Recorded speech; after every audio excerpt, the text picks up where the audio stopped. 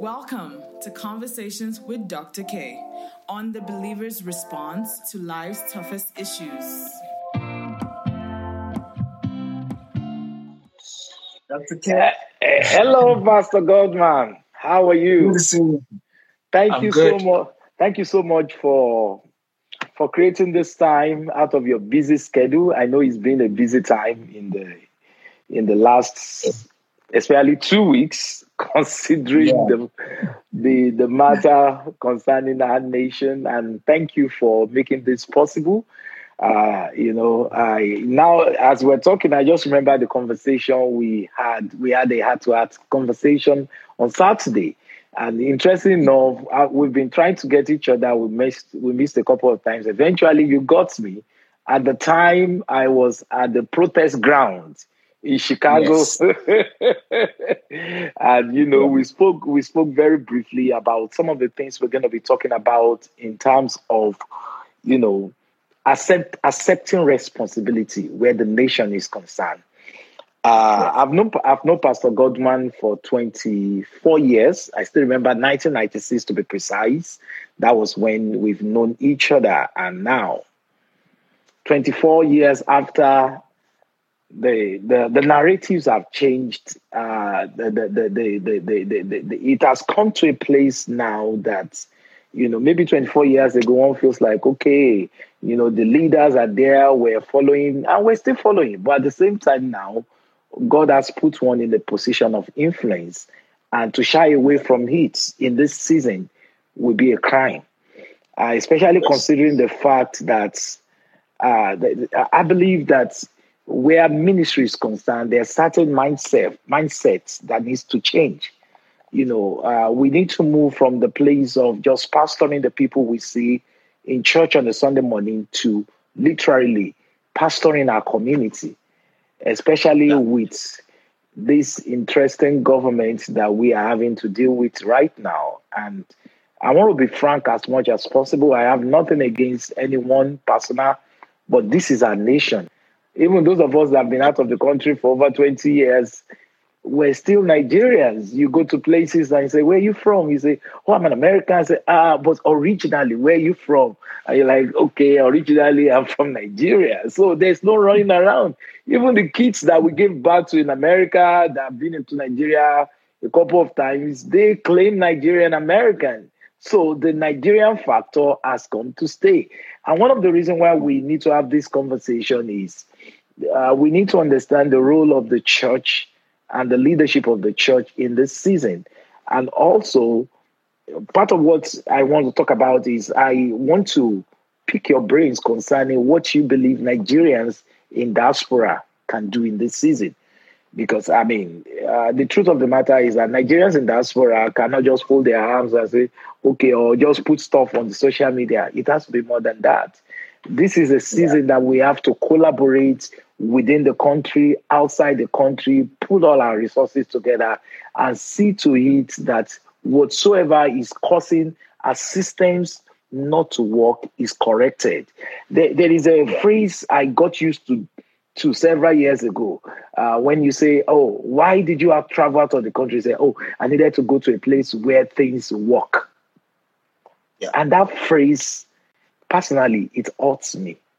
I've never been excited whenever anybody says that about the nation, about Nigeria. I say, I had to give my children an opportunity and take them somewhere where the educational system works. I remember when we were in school in the early 90s, and almost every 6 months, the school was getting shut down. The people that had the means pulled their kids out of the schools in Nigeria and move them to America.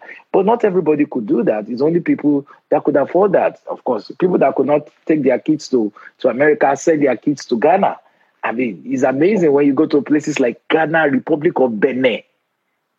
How many Nigerian students you see there, and you are wondering, really? Growing up, I can't remember when I was entering university, somebody say, I'm going to go to school in Ghana. Why? Why would you want to go to school in Ghana? But now Ghana is like, if I can't make Canada, if I can't do US, if I can't do UK, at least I have Ghana there. Now people have even extended it to Republic of Benin. Yeah. Is that bad? So, Yeah. Pastor Goma, the first question I want to ask you is this. How were you last week? It's like 1.5 weeks now, Tuesday last week. What was going on in your mind? Actually, one of the first things I did when I had the news was I picked the phone and called him. I said, did it happen? Is it true? I'm so sure the way I talked on the phone like he has never seen me in that kind of. I was like, did it happen? I was screaming, I was yelling, I was running around there. He said, yes, it's happened. In fact, he told me, I just got off the phone with Reverend Sam and Pastor Nike, and they're asking the same question, did it happen? My emotions was all over the place. I will cry, I will shout, I will pray dangerous prayer. The kind of dangerous prayer I've never prayed in my life. I prayed that day. I broke the record of dangerous prayer. If there's anything like rating of dangerous prayer, I was hungry. It took the following day for my hunger to come down because I was just hungry. Because I'm like, these are children of somebody.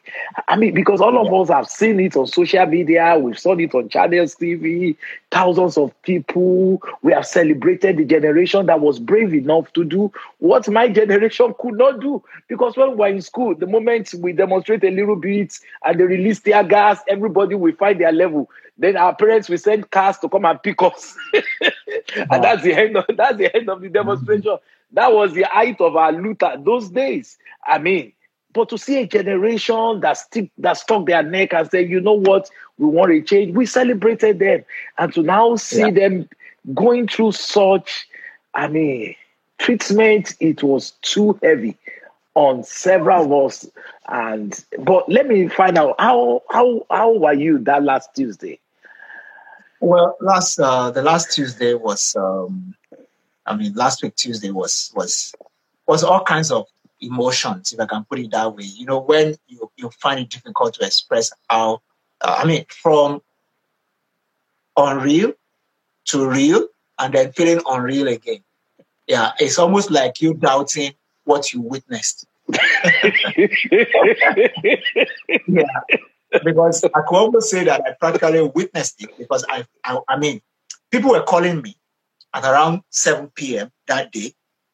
People were calling me. I think even Pastor Jerry sent me a message from the East and saying, what's going on? Where people are tagging me from Lagos.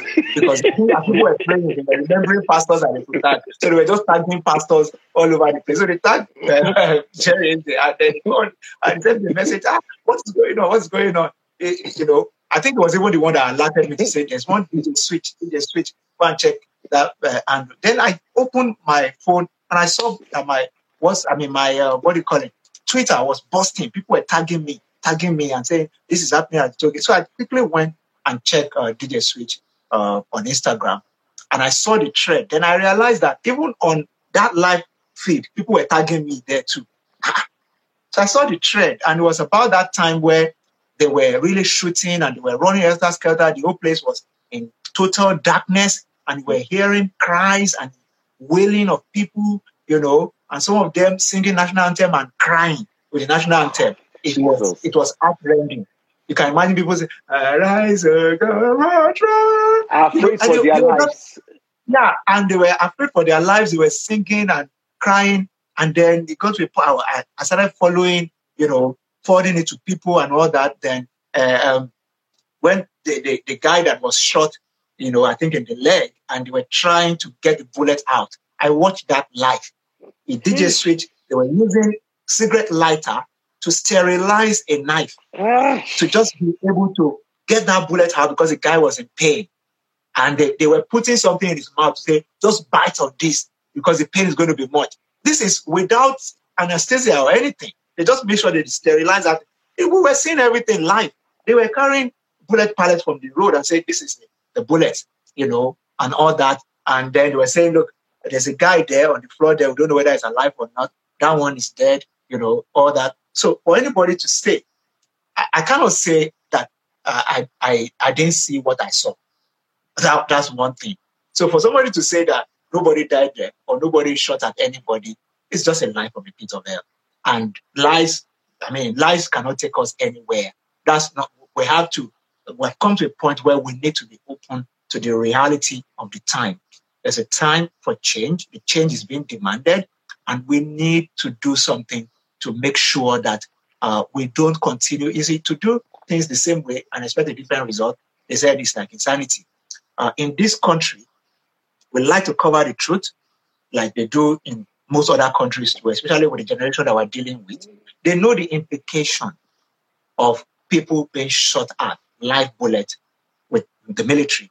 The rules of engagement, ROE, in the military forbids the military formation, to shoot at unarmed protesters or civilians because there was no declaration of war. So you can't just open fire. So if we pull it to a point, it starts to be like, crime against humanity. And that's what our government is running away from. That's what the military authorities are running away from. And, one is not shocked really that they're trying to cover everything up. You have too many witnesses, eyewitnesses, people who were there live, young Nigerians who are still alive and well, and who are saying, this is what, when Aisha Sase, the former CNN reporter, interviewed me last week. There's one lady called Ceci Ologe or something like that. She had 4 or 5 of these young kids in her house. Before I got on Instagram Live with Aisha Sase, the lady was the first. So even me, as I was watching, waiting to get on, they took almost all the time. I didn't mind because these guys were there present. Ceci Ologe was hosting them in her house since Lekki Tollgate. They were still living. This was 3-4 days later. They were still in her house, traumatized, and they were telling their story about what happened that night. Yeah. And some of them said, we counted like 10, some people said we counted like 15 bodies, lifeless bodies, apart from people who then went with gunshot wounds and all that to hospitals and all, which one of them even died in the hospital, the one that the Lagos State governor alluded to. Now, Lagos State said, they know about 2, and all that. But it's now, it's tough. Something interesting happened as you were talking. My mind flashed back. By the way, Pastor Godman grew up in Ibadan. I grew up in Ibadan. It just dawned on me. That's true. Pastor Godman's dad was a politician. Was your dad a politician? I just remembered. Yes. I just remembered. Now, talking about, that means from a very young age, you saw politics. Definitely. From 1978, when I was still a toddler, I saw my dad. I knew about all that. At the point, he was vice chairman of MPN in Oyo State in 1982. As we were talking, my mind just flashed back. And I remember Alhaji Akilabi. I just remembered. Because that means politics is not something that is strange to you. At all. I grew up in the political house. Alhaji Shehu Shagari visited my house when I was growing up because my dad was one of the main chieftains in the Southwest. I remember with the Akiloye, Akejide. I remember. So those were his friends and colleagues in politics and all that. I grew up in the house of a politician. Dr. K, in 1982, the election of 1982, that Buhari came to hijack in 1983 as in the military coup. I was of age then. I saw everything that went on. Yeah. My dad was chieftain of the NPN. It was, very bad democracy. We have made some improvement. I'll say it openly. They used to bring ballot boxes into our houses to print. That's how we read the election. As a growing up child, I was seeing everything. There was nothing I didn't see. I grew up in a house where you had thugs, in Kombi Volkswagen buses. They sleep and wake up there. That was our house. That was how it is. I was in the house before where in the middle of the night, they came to wake us up and they said, we're going to come to burn down that house overnight. They moved us to my grandmother's house. They eventually did not burn down the house, but you can imagine how traumatizing it was for me and my siblings. All of us in the middle of the night just bundled us. They said the UPN, the opposition party, they're coming to burn down my dad's house. So that, I saw all this growing up. And that was Nigeria we grew up in, and then went into a military era. in the 80s that went on into the 90s, from Buhari to Babangida to, then later Sani Abacha, all that into 90s when we then got into university and it was the same thing. So there was a generation that fought for democracy to be restored. Mm-hmm. Yeah. Even the former governor of Lagos State, who everybody talks about now, he calls himself Asiwaju Jagaban. They were pro-democracy. I know. Nadeco. In the days of Nadeco and all that. So they got democracy back. And the late governor of Oyo State, Lam Adesina. Yes. So they all got democracy back to Nigeria.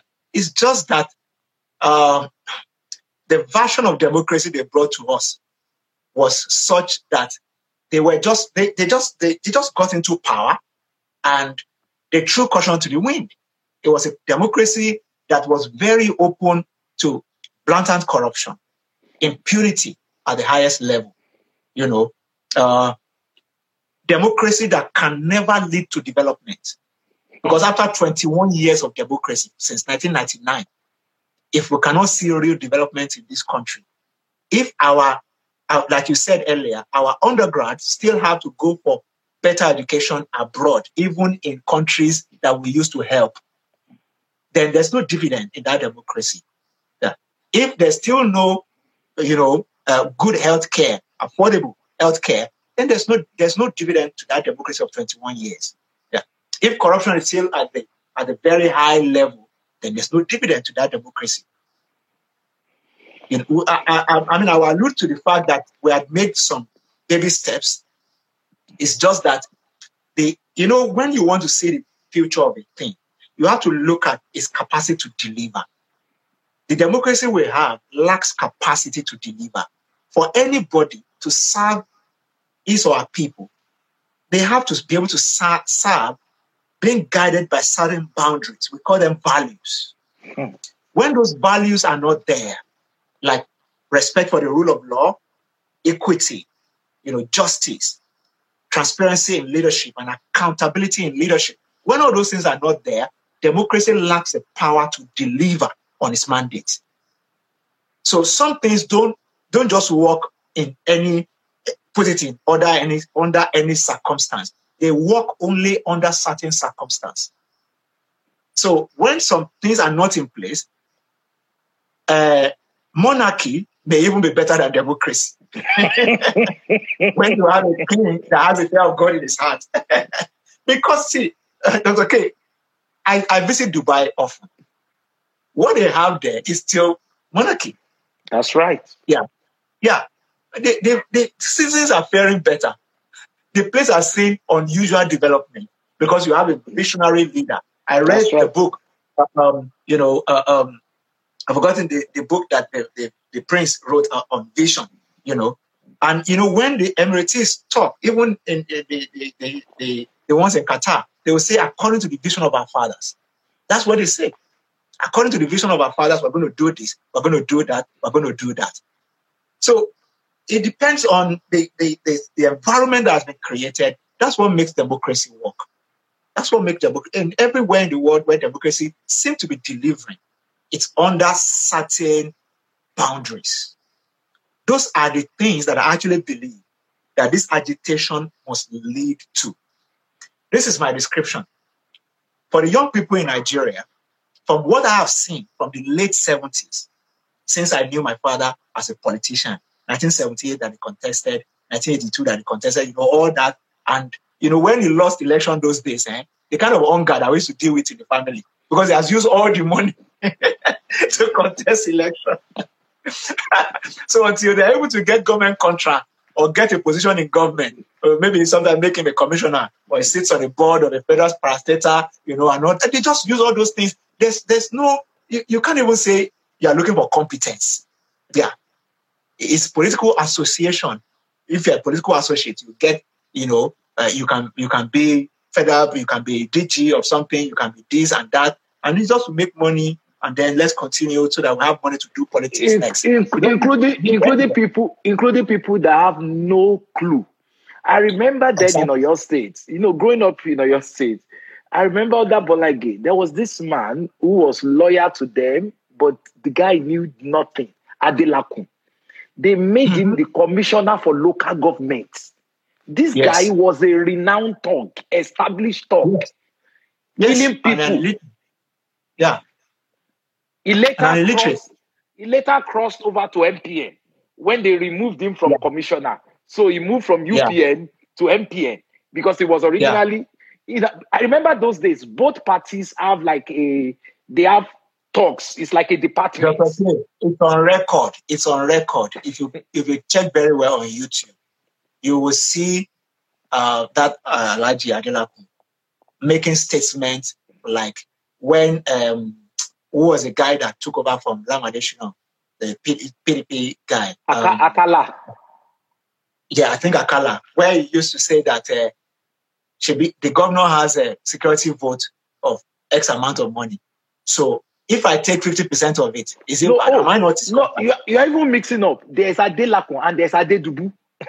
They are two. Yeah, okay, yes. It's Adedubu guy that I'm talking about. Adelakun is Erobodo. Adedubu is But both of them they were operating then. Continue. Yes, somebody just reminded us I was Ladoja, Chief Ladoja. When he was governor, this guy was in the UK. He granted an interview for Ben TV in London. I watched it. Yes. And the way he was talking about the treasury of the state and how he must have his portion there, blatantly. When I watched that thing about 10 years ago, I told the people around me, I said, there's no way that the diplomatic community can take us seriously at all. If this man can come on the media and say this about the resources of the state, then we're just joking as a people. That is what this generation is saying. It cannot be business as usual. That's right. This generation is not asking for the neck of anybody. What they are asking for is the playing field. Yeah, the playing field. Some people need to get out of the playing field. The rules that govern that playing field, if that's all we're able to achieve with this new generation, that will be fantastic. This is my analogy. When you look at the football, for instance, soccer,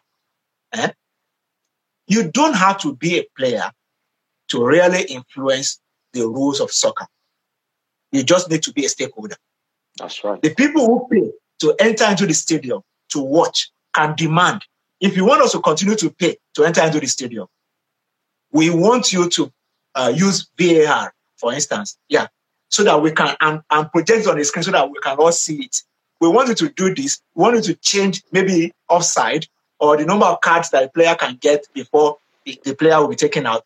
Those are the kind of things that I believe. Because see, the young people who are in politics now and the ones who want to join, if we don't change the rule of the game and take impunity, disregard of the rule of law and all those things out, lack of accountability, we are empowering them to steal more. The people who abuse the thieves of the past are now the ones who are championing corruption today. Yeah. When you look at someone like the former governor of Edo State, for instance, I say with all measure of sense of respect for his person, but in my own opinion, he has not done well. This was somebody who used to be NLC chairman or president. Yeah. Used to wear beret all over the place. Those days. I remember. Yes. And led protest and all that. And then he had a stint at power, just became a state governor. And then everything changed until he became the chairman of the ruling party. And nothing changed. And this was somebody who used to champion all those things and marshal his point. I mean, watching him during the Edo campaign, I just, this man, he just carpeted him, was running around like LS chicken looking for what is not missing and, recounting what he said before and say, I didn't mean it and all that. I mean, there's no integrity in that. Yeah, you can't call somebody a thief yesterday and say, the person is not a thief. This one that I said was a saint. It's not a thief. Just to suit your political, that's the kind of charade that we're seeing. It looks like Nollywood, the way they are doing everything. So if we can draw out an agenda to say the people that will vie for office, the people that will do this, it must be this kind of people. This is what we want. We want a president that will address us on maybe on a monthly basis, on a quarterly basis, give state of the nation account. Those are the things. So everything is transparent. That's the only way things can move on here. We are too tribalistic in our mind so that trust has been eroded. But the thing that reinstates trust is accountability. Yeah, accountability. If a man and his wife are having trust issues in their marriage, maybe somebody has messed up, what you tell the person when we sit with them in counseling is that repent and then put structures in place for trust to be restored. And one of the structures is unsolicited accountability. So I want to leave my house.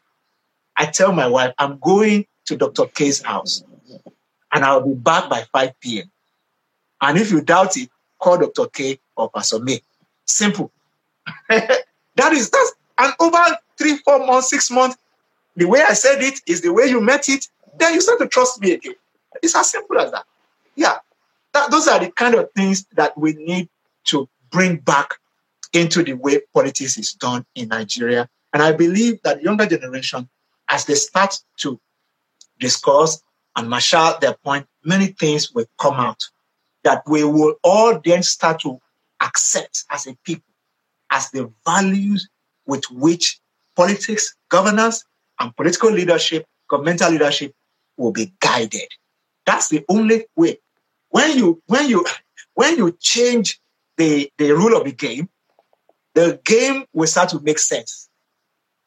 There are people in diaspora, like you were saying, who the only reason why they will never come to Nigeria, even to take a government appointment, is because they have uncles and aunties who have come, took a political appointment, and they were messed up in the process. Because the place is like a junkyard, like a place. It's like saying you want to play with pigs without getting dirty. Yeah, that's how it is. But we can clean up the piggery, even if we choose to call it that. We can clean it up by deciding what will be the rule of the game, and then what happens to somebody when the person flouts the rule. So if you are going to resign, you will resign immediately. That happens in the parts of the hand. So those are the things that I really, really want as the discussions will go on. I know tomorrow at 3 p.m. West African time, there will be like a conclave where the discussions will go on again. From the information that I have, I think I posted it in one of my Instagram handle. Mr. Atedo Peter's side, Aisha Yusuf, all of them will be keynote speakers. I mean, it will be on Arise TV, all those other TV stations on the WeMoveNiger.com. That's the platform that current organizers of. I hope they won't find Arise TV from show. I hope they won't find them for showing it, because it's a discussion that they are having, so they shouldn't stop them from hearing discussions that young people are having. Yeah. What is NBC? Is because I was told that Arise TV, Channel TV, and AIT were all fined. Is it 5 million naira for showing the stuff? Yeah. They're going to turn it around. I'm not sure it's not going to stand, definitely, because people are already lobbying to make sure that it doesn't stand. The government is not, but the body language is a very interesting one, and it's becoming more interesting on a daily basis. Really, the way they are choosing to ameliorate the situation in their own way. There are better ways to resolve some of these things, but they just chose to go about it their own way. Also, when you talk about the people in diaspora and what they should do, my advice for people in diaspora, especially the ones that are Christians, is that they should look at the life of the Josephs, of the Bible. I mean, the Joseph, the son of Jacob. They should look at people like Nehemiah. Yeah, they should look at people like Daniel. They are our Nehemiahs. They are our Josephs. it's for such a time like this that some people are abroad right now. People who have very strong IT background that are doing well, people who have access to Washington, who can lobby, people who work with, international political organizations, people who work with multinational non-governmental organizations, people who have influence like yourself, pastoring big churches and all that and having influence in the media.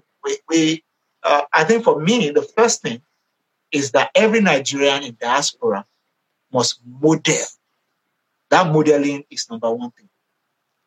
Must model who a Nigerian should be. Because part of our problem in diplomacy is that we're getting the negative hand of the bargain because of branding. Yeah. When you travel around the world and you are at airport and different places, some people who don't even know much about Nigeria, they just need to go there. And the kind of things they will be seeing, will make them feel a bit jittery.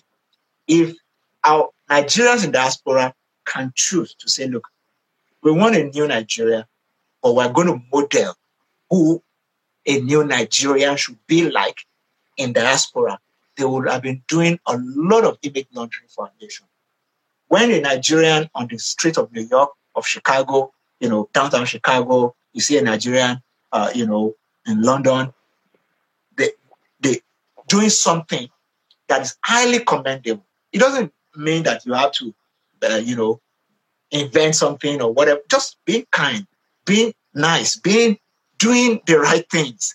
It's a great one if we can achieve that with majority of Nigerians. Just saying that, look, we want a new Nigeria and we want to be the new Nigerian and we're going to represent Nigeria well. That's one. Two is networks, forming networks and being a part of network. Yeah. A lot of Nigerians we like to keep to ourselves and just enjoy life. And if we're okay, we're already okay. And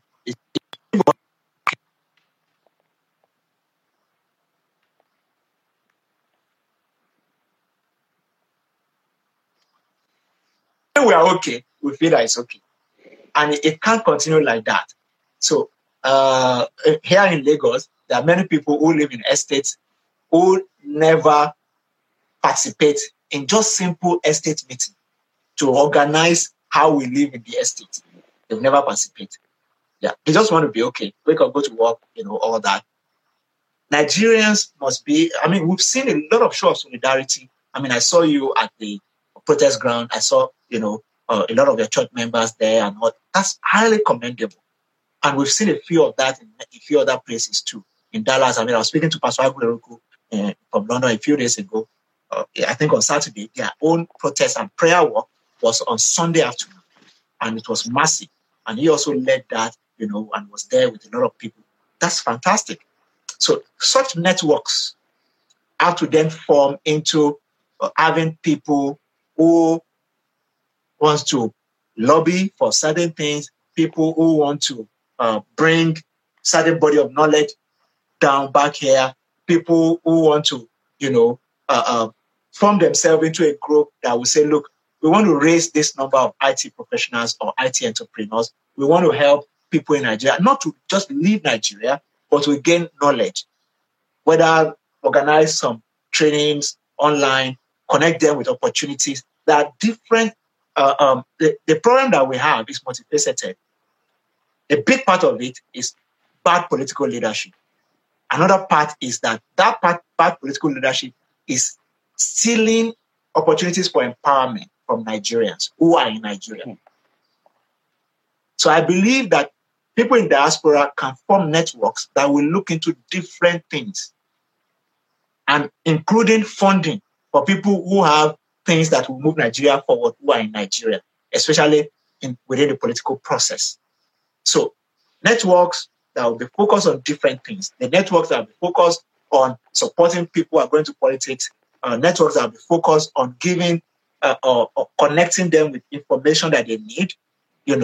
Networks that will be focused on affecting school-age children in high schools or primary schools and doing something with them, all kinds of network. And before we know it, we will see.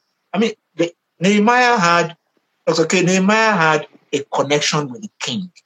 Nehemiah was like a Nigerian who could lobby freely in Washington, D.C. and went to the White House and said, we need this, we need that, we need that. I want to go back to my people and I want to do X, Y, Z. And they had favor with the king. He was very spiritual about it. He leveraged the supernatural, the favor of God and all that, but he was not using it for himself. That's the point I'm trying to make. He didn't focus on leveraging this favor that he had, that God gave him with the king, only for himself. He completely wanted to use that favor to rebuild the walls of Jerusalem that have crumbled and to fix the gate of the city, and all that. That was his focus. And the truth, just like in the days of Nehemiah, there are Nigerians, there are people here now who everything you do in diaspora, they still believe that they're just making money. If you run, why didn't you come here? Why didn't you come and live here? And see Dr. K now, he's in Chicago. He's now talking about Nigeria. Can you hear to me? They say, do you even know? But they don't know. They don't know that the ultimate sign of patriotism is not about your location. It's about your heart. You don't have to live in Nigeria to be a patriotic Nigerian. Yeah. And it's scriptural because God is the one that does posting. It's not human beings. Yeah. God is the one that does posting. If you say, because I want to be a patriotic Nigerian, I will never live outside of Nigeria, you walk out of the will of God for your life. You're not the one that posts yourself. It's God that does posting. So the understanding, what God told me is, look, the ultimate test of loyalty is not your location, it's your heart. Because where your heart is, that's where your treasure will be. That's right. Yeah. Yeah. If your heart is in fixing Nigeria, then let emotional, mental, spiritual resources follow it. You don't have to be in Nigeria to get that done.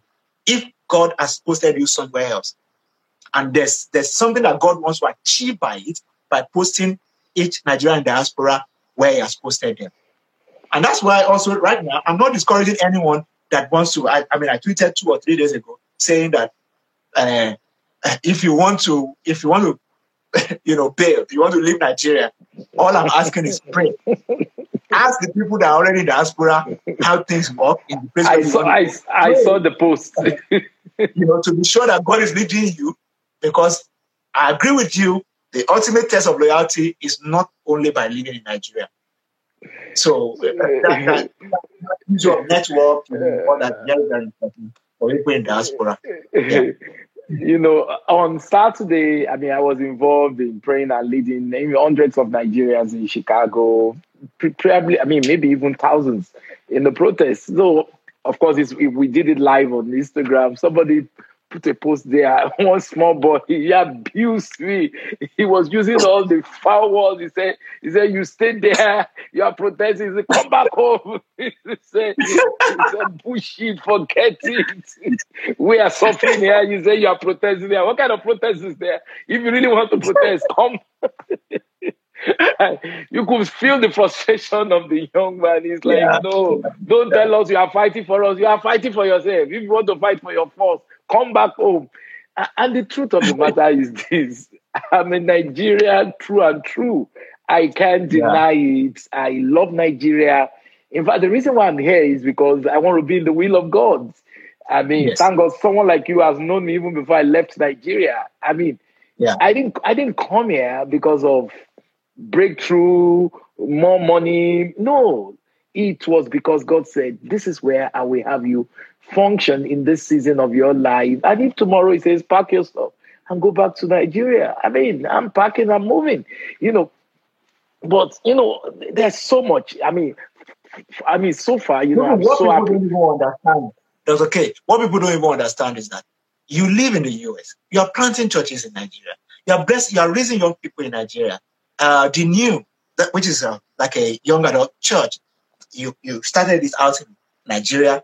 Now it's even in Chicago, and all that. There are people who are living in Nigeria who are not making any impact. It's not about where you live. It's about your sense of vision.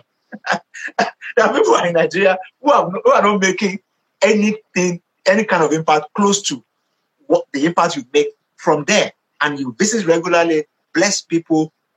When you even come to Nigeria, you travel within Nigeria more than those of us within Nigeria. Because when I call you sometimes, I say, I'm in this place today. I mean, some of those places I've not been there in years. Some of those university campuses. You understand what I'm saying? So when people just talk, well, they say their own, but we have learned not to always listen to everything. The truth, I can't react because they are frustrated. It's because they are frustrated. Yeah. An average Nigeria is very frustrated and hungry. And, you know, what's happened in terms of the looting, which we are not in support of it, is just a reflection of the frustration of a common citizen of Nigeria. People are frustrated. Interesting enough, do you know, just about, was it 1.5 years ago I was in Nigeria, I was talking to one of our church members who lives in Lekki, Axis, and he said, Pastor, he said, myself and my friends, we have been having discussion that we have to be, you know, the guy is up there he's doing well, he's the CEO of a multinational company. He said, me and my friends, we've been talking, we have to be very careful. We have to treat our drivers very well, because now you give your driver 25,000 a month and you are driving Range Rover and he's watching you. He's the one that carries the briefcase. He knows what is inside the briefcase. And, you know, he will bring his car into your house, nice compound, drop you, go and take a public transport to wherever he's living. He said, and he has friends there. He said, if anything happens, this guy will be the one to organize people that will come to my house. They know where the stuff are. Are you getting? He said, that's why we have to, you know, when he was saying that, I mean, I've never seen it like that. This was about 1.5 years ago. It was like, it was literally prophesied. He said, if anything goes wrong, all these people that we call common people, the way they will come after us, he said, we will not find it funny because they are frustrated. And he now told me, he said, what I do is that beyond their salary, I call them to myself, find out, oh, you have a child in secondary school, don't worry, I will pay the tuition. You have a child in university, I will pay the tuition. He said, apart from the fact that I'm doing it as a Christian, he said, I have a responsibility because these people, the amount of money that they will get paid, he said, I'm not the one paying him, the company pays him, but I know the amount they are giving him. He can't undo anything. And look at what he sees. He comes to my house, he sees all these things, and he leaves and he goes back to his own neighborhood. If anything goes wrong and there is, mob action, he will be the one to lead people to my house if I'm not nice to him. And I believe that's part of what happened last week.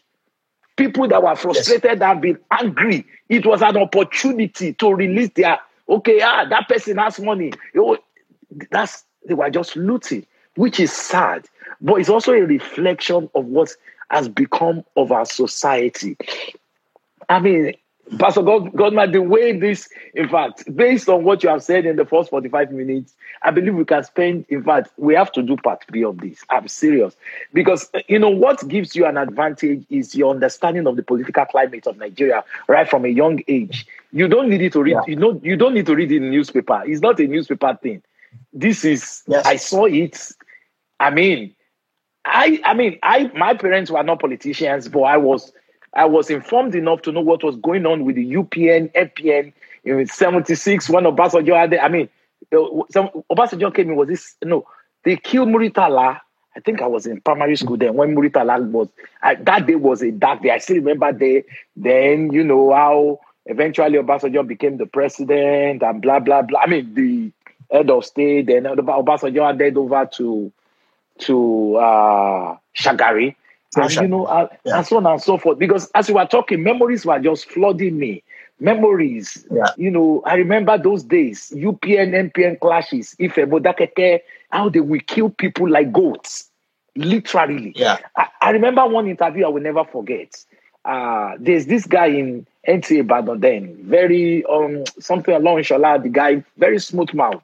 He was interviewed, Busari Adelako, and he said in Yoruba, he said, kí n ṣe pàwọn náà la sọ bẹ́ẹ̀ òbí ká lọ búkà ká máa gbọ́ pọ́n sọ wọ́n lẹ́yìn ilẹ̀ sá. He said in Yoruba, in Ibadan, I said, wọ́n lẹ́yìn ilẹ̀ sá Alhaji Alarape, Busari Alarape, which was one of the UPN chieftains. Do you know how Adelakwe responded? I watched it live on BCOS, or is it NTA or BCOS? I can't even remember. He said, Emeka Musa, àwọn ọmọ ló sá. Tó bá yé mi Musa ni yóò kú yányán ni. Literally saying, I didn't stab him. Oh, my voice, I stabbed him. that if I did it myself. Just once. And they were saying that on that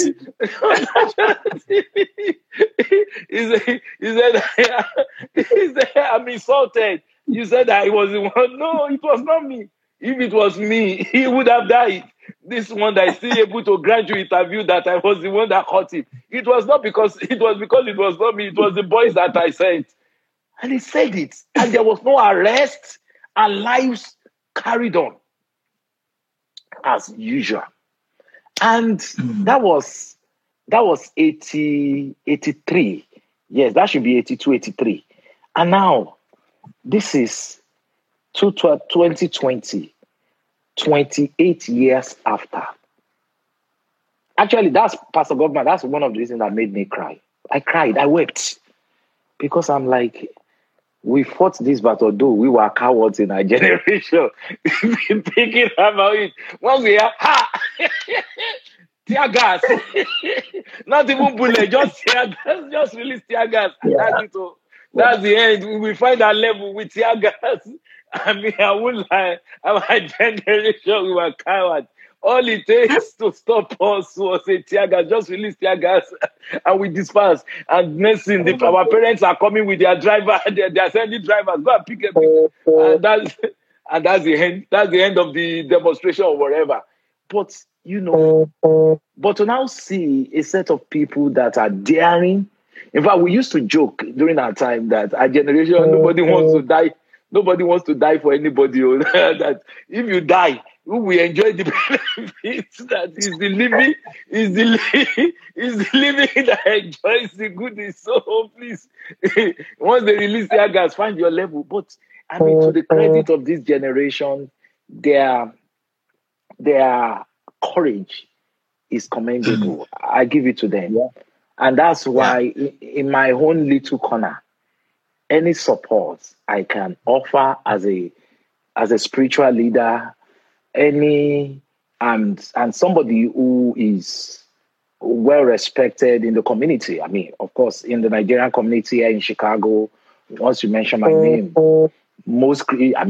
if you don't know me, you are not a Christian. If you're a Christian, no matter the church you are in, they will know me. And I mean, that is a level of influence. And I made up my mind. I made a commitment last week that, Lord, anything you have given me that can be of help to this movement, please help me to be able to offer it. I don't want to be one that will sit at home and will be, okay. I've been around for about 5 decades. And at this stage of my life, if I cannot contribute to the change of a nation that produced me, then shame on me. Shame on me. And also from the church point of view, yesterday when Pastor Bolaji was on the screen, part of what we discussed was what can the church do? And I want to say I will commend you for that, for your foresight, because Elevation Church has been one of the leaders of such movements in terms of engaging people, societal-wise, making sure the church is involved in what is going on in the environment. Because a lot of times you see a church that is detached from the environment. This is the church, this is the environment. Everybody comes in their Mercedes-Benz and their nice cars. And, I said something yesterday. I said, God forbid that we raise mega churches in ghetto nations. Great mega churches in ghetto nations. God forbid. Because that is not a testimony. Oh, my church is excellent. My church is beautiful. My church is this, is that. But the environment people have to pass through to come into your church is messed up. God forbid. Yeah. And that's not the gospel that Jesus gave to us. Can you say something along those lines? Yeah, you're very right, okay, in the sense that that's not the real gospel of the kingdom. The gospel of salvation stops at people getting saved and going to heaven. But the gospel of the kingdom talks about raising disciples, who will transform the environment and make more disciples and bring development to the environment. And it's simply about thy kingdom come on earth, thy will be done on earth as it is in heaven. And if heaven is not upside down, if there's peace in heaven, then there should be peace on earth. If there's, if everyone is excellent, then we should live. We should start to practice heaven by living excellently on earth. Psalm 8 verse 1, "Oh Lord our God, how excellent is your name in all the earth." So how do we make his name excellent on the earth? That's part of the responsibility of the church. That's why I agree with you totally that we cannot raise mega churches in a ghetto nation. It just doesn't work. Because if we say that Christ is the light, Jesus said, "As long as I'm in the world, I am the light of the world." And light speaks of enlightenment, illumination, which is a prerequisite for development. When God was creating the heavens and the earth, the first thing he did was to say, "Let there be light." Yeah, light is a prerequisite for development. If anywhere our real light is shining, then what should follow suit after? It's real tangible development of the human, the human being and its environment. So part of the reason why Nigeria today, they keep saying around the world and different, fora, or they call Nigeria the poverty headquarters of the world. And many people don't understand why they make that statement. The reason why that statement is made like that is not because there's no wealth in Nigeria or there are no rich people in Nigeria. But when you just look at people who live in abject poverty, the highest number, our president, even when he responded to the NSAS and made a statement, he said his government has a plan over the next 10 years to raise 100 million Nigerians out of acute poverty. Now, that's a tacit agreement to the fact that there are at least 100 million Nigerians in abject poverty. That's what our president said just last week when he read his statement. He didn't say it like that, but if you say you want to raise 100 million Nigerians out of poverty, it means there must, for you to want to raise them, that means they are in. So there are 100 million Nigerians that are in abject poverty. That's what it means.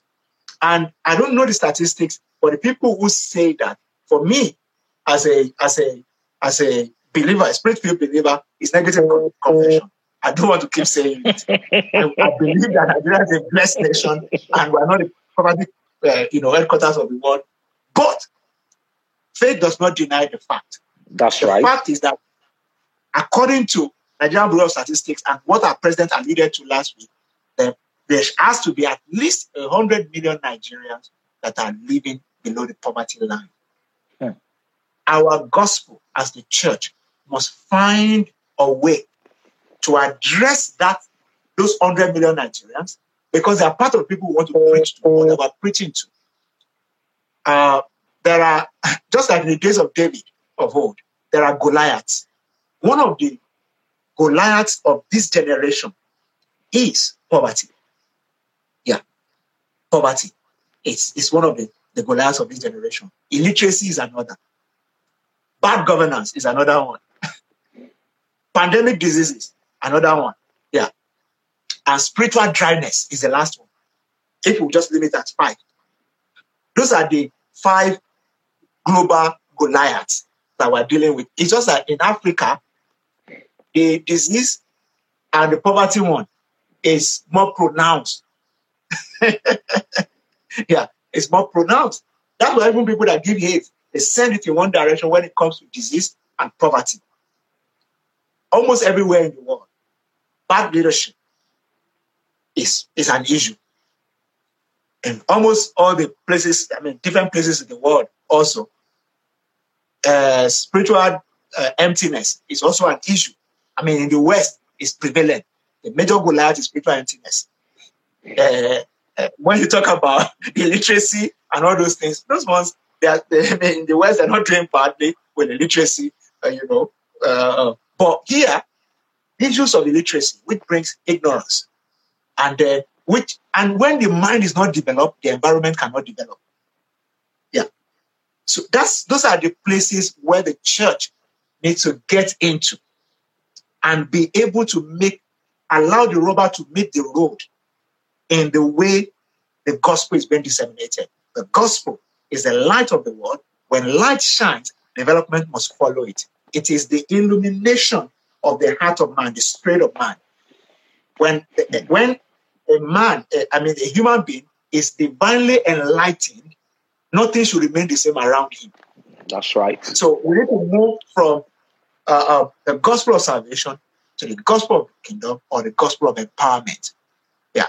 And allow the supernatural grace and the power and the favor of God that God has given us to find practical expression. Practical expression. When I was an undergrad and pastoring as an undergrad, one of the things that I was very strong about was that if you came into our fellowship and you gave your life to Christ, you have to stop failing your courses. You have to stop having cardinal. Because one of the ways we want to know that Christ is now ruling and reigning in your heart is that you should leverage the supernatural power of God to be able to pass your exam. So that your parents can be happy with us. That this thing that we introduce you to is not only working in taking you away from sin, it's also working in making you focus to be able to pass your exam, which was one of the main things we came to do here. And I remember then, at some point, we had to say, look, when we are choosing the people that will lead units, leading different ministries of the fellowship, if your CGP is less than 3.5, you are not going to fit in. Because you are not, it means that you're not there yet. We know you may be speaking in terms of angel, but please pass your exam. And then, so when we teach people how to leverage the supernatural to live certain level of excellent life in the demonstration of the wisdom of God to make things happen, it starts to find expression in how our society is configured. So that the people that are Christians that were raised from our churches are the ones doing the best work in the bank, doing the best work in the oil industry, doing the best work in real estate. When people buy houses from them, they don't find defects everywhere, yet they say they are Christians. When we do that very well, it has a way of finding, its way into how the society itself is organized and how real tangible development can happen. So that we are not over-focused on going to heaven. When the earth, we cannot make it to model heaven to people who don't know God. Yeah. So that's the shift that I believe has to start happening gradually. Yeah. This is powerful. There's another aspect we have to cover also. I know, of course, we've gone beyond one. Thank God, Instagram has released us from 1 hour now. They don't cut us after 1 hour. There's something else we need to talk about. We talked about it briefly yesterday, but I also want us to talk about it today. The orientation of ministry when people like me got saved 30 years ago is you get saved, you go to a church, then instead of you join the prayer band, you join the ushering, you join the choir, you join the protocol. Then there was not even protocol, deliverance team, or one of drama team and a few other things. And so when the work of ministry was defined based on what you do on the Sunday morning or maybe midweek service, or what you do behind the scene for the service. So everything was directed towards the service. But there's a new orientation now, which, sad enough, not everybody have gotten it. Not everybody has updated the application. But I believe for the Church of Jesus Christ to be effective, is something that we need to educate people on, starting from the pulpit, even before even talking about the laymen. And that's ministry goes beyond whether you're a pastor, a preacher, a teacher, evangelist, or serving in hospitality or whatever. Ministry involves training our people to be effective in the society. Talking about the 7 mountains of influence, which some people even believe it has upgraded to 12 mountains now. Now, all the different spheres and corners of influence from entertainment, there are churches today that once their member gets into Nollywood, that member has to find another church. Because the truth of the matter is that you will not fit in again. Because based on the way everything is wired, ministry is, how can you be mixing with the children? I mean, We need folks in education. We need folks in e-commerce. We need folks in entertainment. We need folks. I mean, for example, Ellen Paul I knew Ellen Paul when Ellen Paul was 18. I remember the day he walked into Kingswood. I will never forget that in Ogba, number 8 Thomas Alakos Street. Small girl, 17, 18 years old, went for a competition. I said, Pastor, will you pray for me? I prayed for her. She went to the competition and she came first in Abuja and she came back excitedly. And, over the years, God has raised her. And to the glory of God, I've been able to maintain a relationship with her. Till now, I still spoke to her 3 days ago. And the nature of relationship is if I hear anything in the media that does not please God and does not please me, I pick up the phone and I'll call him. Ellen, is it true? Explain yourself. For example, there's one of our members that sings. It's not a typical gospel singing, but it's like, something, very, that ministers to, and we need people like that. It's not everybody that's going to single. I know some churches like, you must be a psalmist. He doesn't have to be a psalmist. It's a gift God gave him, and it can bless the society without using vulgar words. We need people that will be able to play in the party without cursing. Yeah. And the other day, he did something, and I saw it online. So he said he was going to do something, and I saw it. And he's already a celebrity. So I picked up the phone and I called him. I said, Alagba, I saw what you're about to post. You said you are going to post. Can you explain yourself? What are you trying to do? So he started stammering. So he couldn't defend it. I said, you can see now that what you want to do does not glorify God. So what do we do? He said, Daddy, I will take it down. I said, thank you. You are even the one that suggested it. So please take it down. No. God bless you. We'll talk next week. And we dropped the phone. And, we want to be able to release people. And someone like that does not have to be in the church choir. He's an ambassador of the church.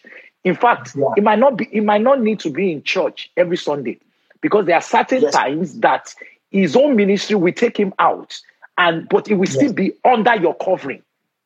And these are some mindsets that we need to develop in the 21st century. We can't limit church to what we do from 9 to 11 a.m. or from 8 to 10 or wherever you have your service or multiple services. You must be able to see ministry as what happens from Monday to Saturday, beyond Sunday. In fact, Sunday is when people come in to be empowered, to be trained, to be discipled, so that they can go out and do the work of the ministry. This is an orientation that is so strong on my heart that if we are going to be impactful in our generation, we need to update the application of pastors concerning how ministry ought to be. Over to you. Yeah, you are very spot on, Dr. K. When you look at the Old Testament, even in the Old Testament, the making of a David. In the making of a David, you have two principal characters, Jesse and Samuel. Jesse being the father, Samuel being the prophet. When God will raise David, God spoke to Samuel, prophetic. Samuel said, how will I do this thing? Saul is still there. If I'm going to take over from this generation, Saul will come after me. God said, no, just tell them that they're going to do sacrifice, at Ramah, and just go. So he went, and when he got there, he was able to convince Jesse, bring your sons. Yeah, somehow, I just want to anoint a particular one. David was the last, and they got him from keeping the sheep, and he came. David, in the house of Jesse, it was like a church member, like a son or daughter in the house. Not every one of them were served directly in ministry as a Samuel. Because when, in the days of Samuel, because Samuel had to serve in ministry as a prophet, he was sleeping and waking up with Eli until God started to speak at the head. But David's situation will be different. He was going into politics, into political office, because kingship is political office. Because you have the king, the priest, the prophet, and the king. Yeah.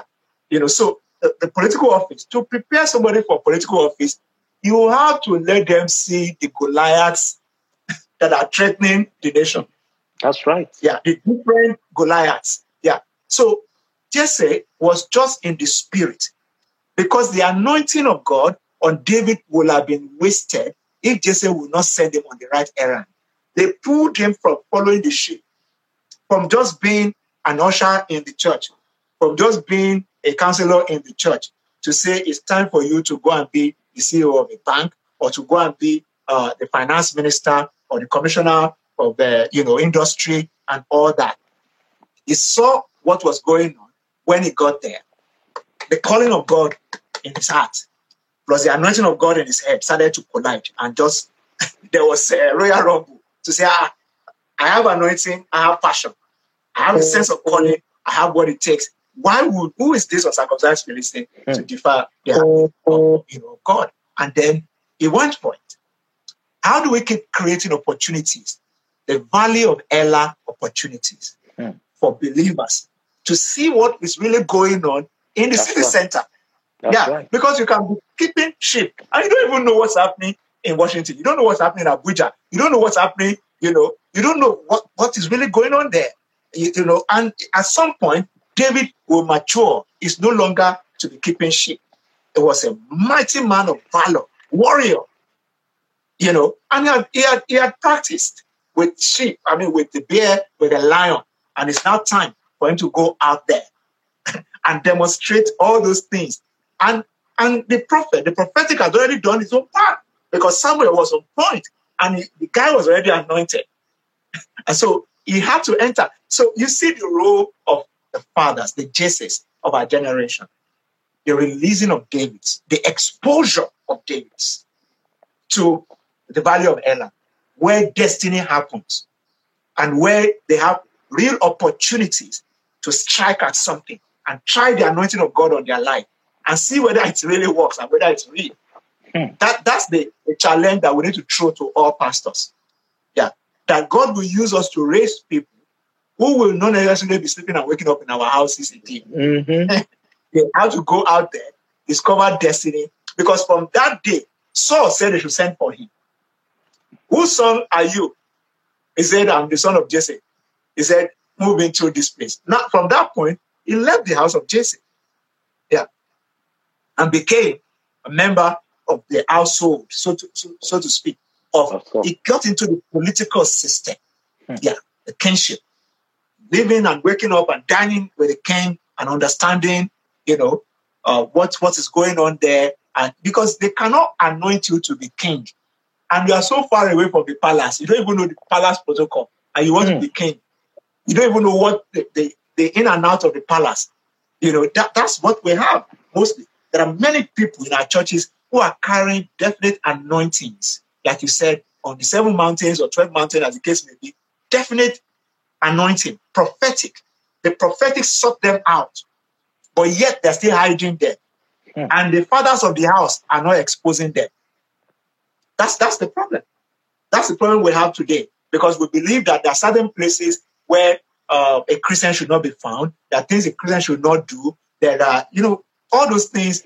The church has to be Pastor Godman, let me interject you. Do you know, I believe that's one of the reasons why when Christians now make it to such places in Nigeria, they don't know how to conduct themselves. Because in the first place, most of them have not been prepared for it. And you will be shocked how many Christians are even in the present regime, or should I say administration. The number of Christians. They are Christians. I know some of them. Some of them I even know one-on-one. And at times you'll be wondering what's going on. This person is supposed to be a person of value. Of course, I understand the aspect of, our political climate is very, very messed up.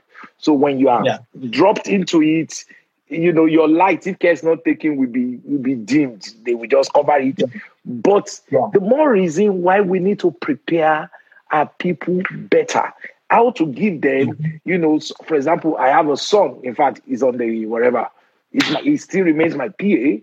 Whenever I'm in Nigeria, he's a counselor. He's an APC counselor. Every time I call him, I say, are you doing this too? I'm not doing it too. What did they tell you? You get my point. So we still spoke yesterday because he's in politics. And I have a responsibility to make him accountable. Okay, what are you doing? Are you for this? Or are you just treading party line? Have you forgotten kingdom line? What you are, you are supposed to be there as a light. You're not supposed to compromise. And he tells me, say, okay, no, I don't agree with them. And I confront them. I tell them with wisdom, no, this is my stand. what I'm trying to say is, how do we? No, let me cut in there just to say, well done for doing that, to be able to talk to that kind of guy and prepare them. Those are our Jonathans for this new generation. The people who are already in the house of Saul as children of Saul, as in part of the old order, but they're actually meant for the new order. So as these new people are trying to come in now, they will meet people like that, who have a good heart, who are Christians, who are already involved in politics. That's what I was telling the young people. Don't think you're going to flush everybody out. There are Jonathans that God has planted there. They are the ones that will show you how the house of Saul works. They are the ones that will show you, they will tell you whether Saul wants to kill you or not. They are the ones that will have, connection with you, that will save your life because they know what is going on there. They are already there. So like that kind of guy is a guy that, they know what is going on there. When these new people are coming in and when the new, protocol and the new things that are happening, they find people like that they can connect with. And, God will preserve such people so that their story they won't be caught in between too much, like Jonathan was, to the point that he also lost his life. But Amen. they will be alive and well. They will know when to detach completely from the old order and confront the old order. At some point, Jonathan had to confront Saul. Why do you want to kill this young man? What did he do to you? What is the problem here? And Saul almost killed him and threw the javelin at him and say, you, this son of a whore, and all that. And, and the guy knew, this man is a real killer. For him to have attempted to kill me, that means he really wanted to kill me. And then went to tell David, they run you, this man is coming after you, So those kind of people, we thank God for people like you and many other pastors who are keeping an eye on those people, because we will need them. They have the Spirit of God in them. They have the best interest of Nigeria at heart. They've been within the system, and God will also promote them. And then they will join. They are the bridge between the old and the new. They are the bridge, and they are the ones that will help to even fast track someone, because they will give information to the new order and tell them, this one is what it's for. Even he did something during the campaign that blessed me. I picked up the phone after a while. Hello, you see what your people are doing to us? And he laughed. He said, no, I'm not with them. He said, I led protest. He said, I was there. He said, I led the protest. I was part of it. He said, my party head called me. He said, I learned that you were with them. And he said, he told the man, he said, before I'm an APC member, I'm a Nigerian. What the young people are asking for is not out of order. I agree with it. And that was why I was part of the protest and I led it. He said, the man now said, be careful. He said, thank you, sir. Thank you for your counsel. But so he said, the man said, are you with them or you are with us? He said, no, I'm a Nigerian. This is a Nigerian thing. This is not a party thing. Don't make it a party thing. When he was talking to me last week about it, I was so proud of him. And I'm like, I just want to find out if your head is still correct. And that's what we need to do. We need to hold them accountable, because some of those offices, once they are thrown into there, they will swallow you. Like someone says, it's like there's a demon in Asu Rock that possesses people, that once they enter, you just take over their personality, and some of them change. You will not be able to recognize them. That even so, I've seen cases of, elected officials that it was after they left the office that they now started going around apologizing. Say, I don't know what came upon me. I'm very, very sorry. And that's why we can't just abandon them. We still, just because they didn't come to church on Sunday and midweek service does not mean they are not members of your church. The membership of your church goes beyond the attendance of the midweek service and the Sunday service. There are certain people that God will send out as ambassadors. The same way Nigeria has ambassadors in different countries. They don't live in Nigeria again, but they are there with the flag of Nigeria. In the consulate representing Nigeria outside Nigeria. There are going to be people that God will be sending out of our midst to the different parts of faces and corners and spaces, to represent the kingdom, that we need. Some of them we even need to organize their own Bible study, maybe on Zoom.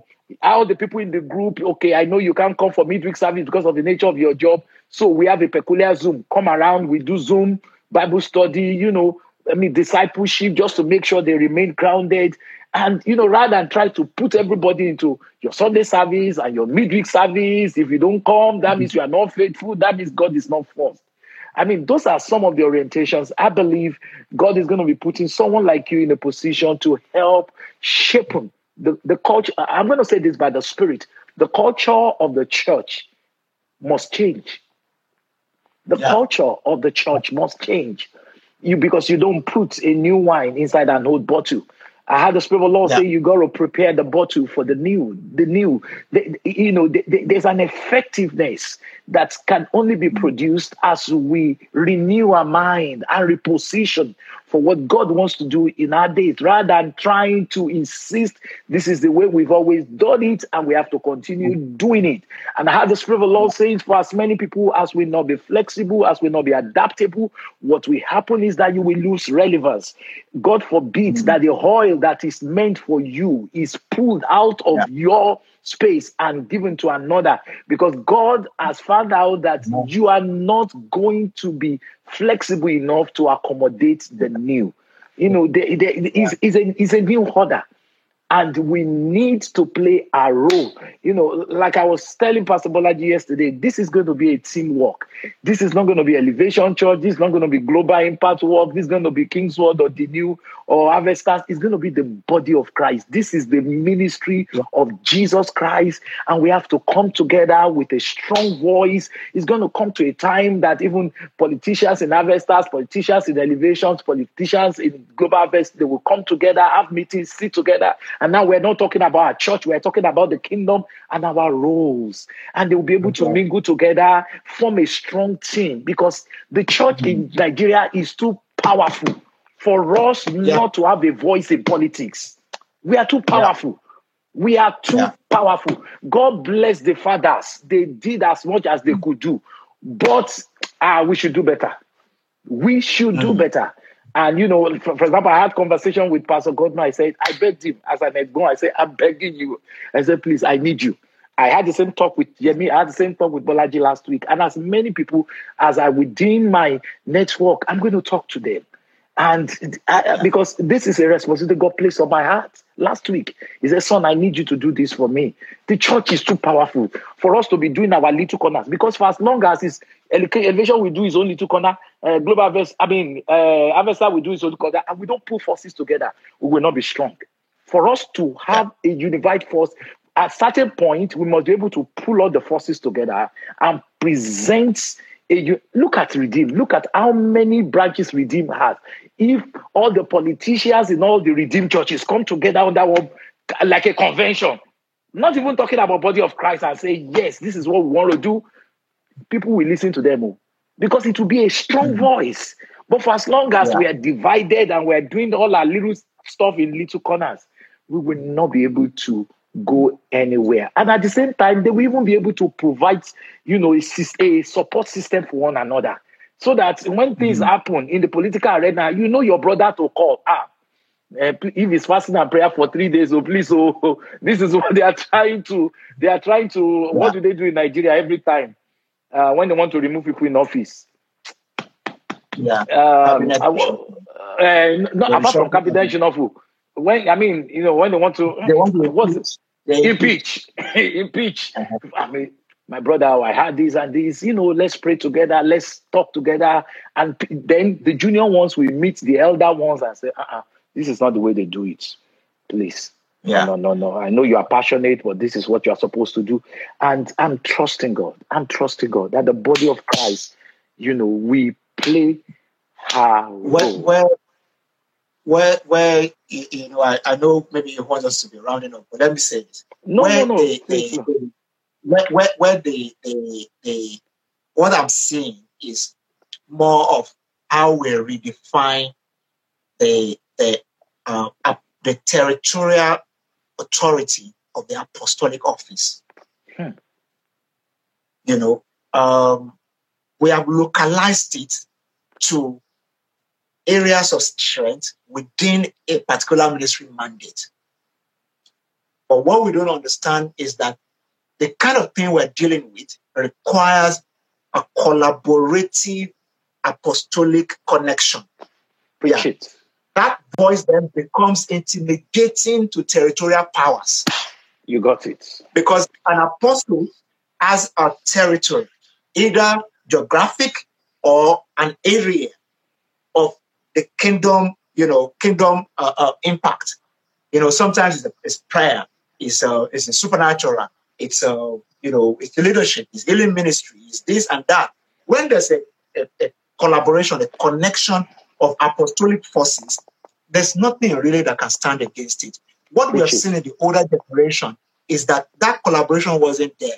So you can single out an apostle within a territory and off the mic on that apostle, like the young people say now, and off the mic, on that apostle. And you just see that the person is trying, but you can't really see whether through political attack or diabolic, all kinds of things that they try to do. Because the people in negative supernatural, they understand the workings of the supernatural. They know that there are apostolic callings that God put in territories to root out, to pull down, you understand, to bring a new order. But I believe that what we are dealing with in Nigeria, it requires strong apostolic connection. Yeah. That it's like hand-holding, then a formidable force that nothing can withstand it. That is what we will use to rout the devil out of this system. That's what I saw as we were speaking, because that connection, it's apostolic. It has to be apostolic in dimension. To deal with superpowers, you need territorial apostles that have been put in charge of coming together and saying, no, this is our territory. Because that's why it's been very disheartening for us to have a nation with a kind of, sizes of churches and all that. And we can't root out, just say we want to root out corruption and lack of accountability, for instance. It's not supposed to be that difficult.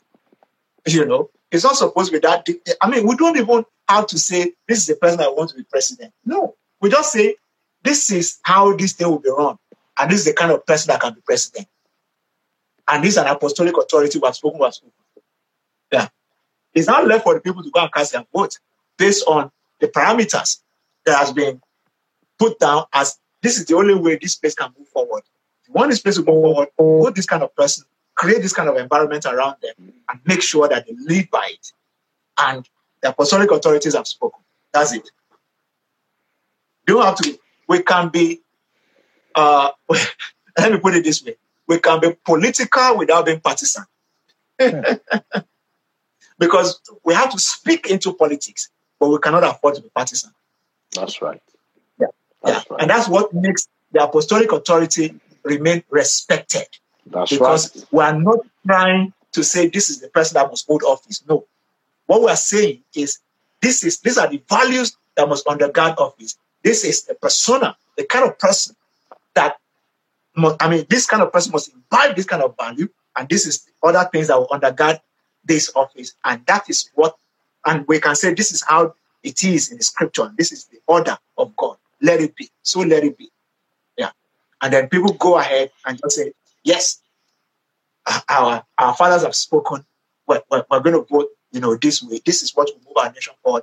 This is what will move this territory forward and things like that. So that's what we need to. If a lot of pastors and leaders can understand that, they will not allow political office holders to come and win their hearts to the point that they will now begin to say, this is the person that I should vote for, or that's the person that I should vote for. It can be political without being partisan. It's extremely important that pastors and church leaders, in our quest to come together, sir, what disrupts and destroys that connection is partisanship. Yeah. So if 6 or 7 of us, or 10 of us, or 20 of us are in a place, and you came with your candidate, I came with my candidate, and then you came, when we finish speaking in tongues, and we then sit down and say, so what is happening? You already have an agenda. You also have an agenda. You brought a candidate. There's no way we're going to agree eventually. But if all of us come in there, we know we want the kingdom of God to come in the political arena. No candidate, we just want the kingdom of God. We can say, this is what we want this is the kind of thing. Okay, so we have all agreed. And then when we speak that this is what we want. This is what the kingdom of God looks like in this situation. This is what the kingdom of God looks like. This is what we want. So we don't have to be partisan. We don't have to mention anybody's name, but this is what we believe the kingdom looks like. And it may be more than one person that will fit into the thing. So eventually, we go to the polls, and whoever wins will support the person. That's the person that God has chosen. And then we keep encouraging the person, and we remain the conscience of the nation. Yeah. And what my conscience does is it pricks me gently. My conscience pricks me. The church must be that pricking factor that just, steers the heart of political leadership in the right direction without being overtly forceful that looks like you want to hijack power. Yeah. But we say, look, we steer the heart of political leadership, and then they follow through. And when their conscience has been seared, then we pray them out. Yeah. Because we have the power where it matters most. And we must never feel powerless. Because in this same country, that's okay, you remember the kind of prayers that went on in 1995. Yes, so. Abacha. Yes, so. Yes, so. And vigils. And churches, people were passing to church to pray overnight. Just because of Abacha. I always say this. I said, with all my word of faith background that says God does not kill, I said, I know somebody that God killed. Abacha. God killed Abacha.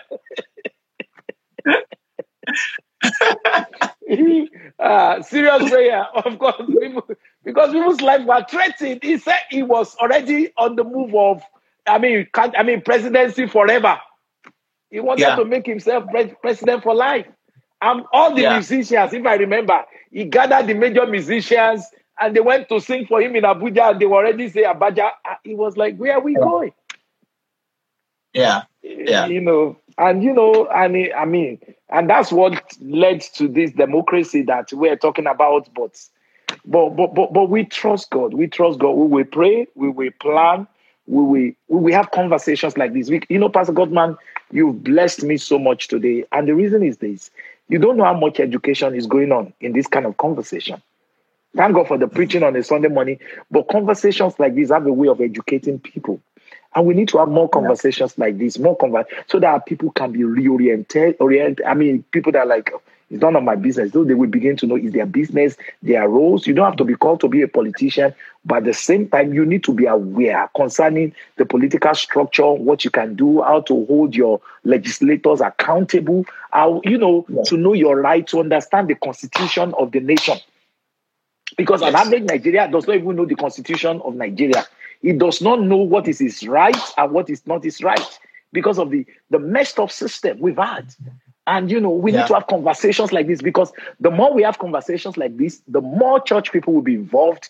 And, for example, my PA that is in politics, if I tell you how he got into politics, was very, very interesting. One of my friends, who is a bishop in Philippines, a Filipino, came to preach in Nigeria. I was not even around, but I arranged for him to come. A Chinese Filipino, and he's a multi-millionaire, has several businesses, and he's also a politician. So, and my PA in Nigeria happens to be the one that waited on him. So he was the one carrying him around. So he looked at him. He said, "Are you in politics?" I said, "You are not doing politics?" He said, "You should get involved in politics. It's good." And he said, "Do you know that is how that man planted the seed into my PA?" Just for being with him for a week or so when he came to preach in Nigeria, and afterwards started thinking about it. I have a passion to change my community. I grew up in this community. And if 6 months down the line, he called me and said, "Pastor, I think I want to do politics." I was like, even with me too, I was shocked. I was like, "Are you sure? Have you prayed about it? I hope you will not be distracted." He said, "I'm convinced." And he ran and he won. Until today, he's faithful. He's committed. And we need to see more people like that. But He took a man from Philippines to plant the seeds. Apparently, it was always in him, but because of the environment we have provided, that seed could not blossom. Somebody came from Philippines, watered it, And he came alive. And he's a politician now, representing Jesus in his community. And I believe in fact, maybe they are governors in our church seated now that they don't know yet that they are governors, because we have not created an atmosphere that can make those things, those dreams to wake up. So we need to have conversations like this, so that, and that's the way God is going to raise men.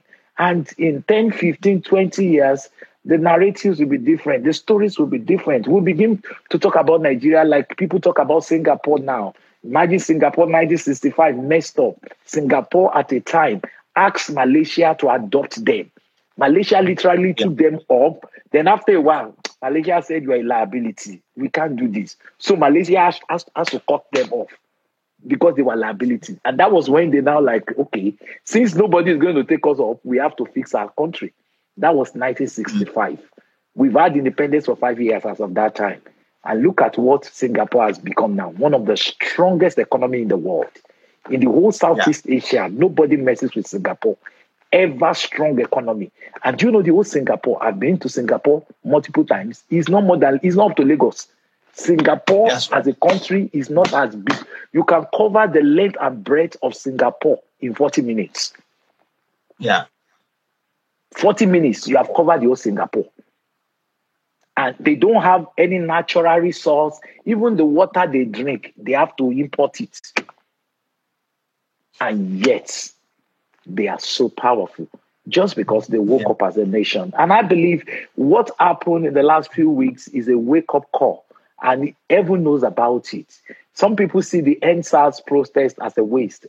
It's not a waste. No, it is not a waste. It's unfortunate that some lives were lost. It's unfortunate that there was looting, there was, some funny things. Don't let those things distract us. I believe God has a hand in this, and this is a movement. A movement has begun. As a nation, we are woke. We are awake now, and God will help us to deal with all these things, even concerning some of these politicians that are shooting themselves in the leg. I believe it's a move of God. Some of the utterances they are making, very foolish utterances, that I believe God is just trying to expose them so that we'll know some of the people we are putting our trust in. Say, can you see? These are the people you are putting your trust in, so that we can come to the reality. Because, a system that celebrates thugs, for how long are we going to continue? Empower thugs. We did that in 82. We did that in 79. And we're doing it in 2020. God forbid. Yeah. One of the reasons why I wept was I asked myself a question last week. I said, we demonstrated, although we were cowards. Our children are demonstrating now. Will our grandchildren, they have to demonstrate? Yeah. They have to. We're trusting God that this is the generation that will stop this mess. This mess will stop this generation. Pastor Godman, thank you for being real, for being open, for not censoring, but just, I appreciate it when people can be real, and that's what we need, because all these young people, they are watching us, and there's a very, very intelligent generation. They will ask questions. So even during morning devotion, if I say something that my daughter does not agree, she will raise her hand. I say, "Daddy, you said this." I will have to tell the African father in me, listen to him, listen to her, rather than just shout. We are school. You can't just tell them. And I expect they will say, "Okay, sir, why do we have to do that?" And they are watching our body language, and they are very, very intelligent. They study us. They study us. In fact, during the beginning of the EndSARS movement, I was getting email, Reverend K, we have not seen your hand. You have not said anything. So I said, "Boy, I'm in America." Yeah. You are our father, and we are in Nigeria. Are you not going to say something? I said, "That we say something." I said, "Pastor Soros, okay, we are watching you."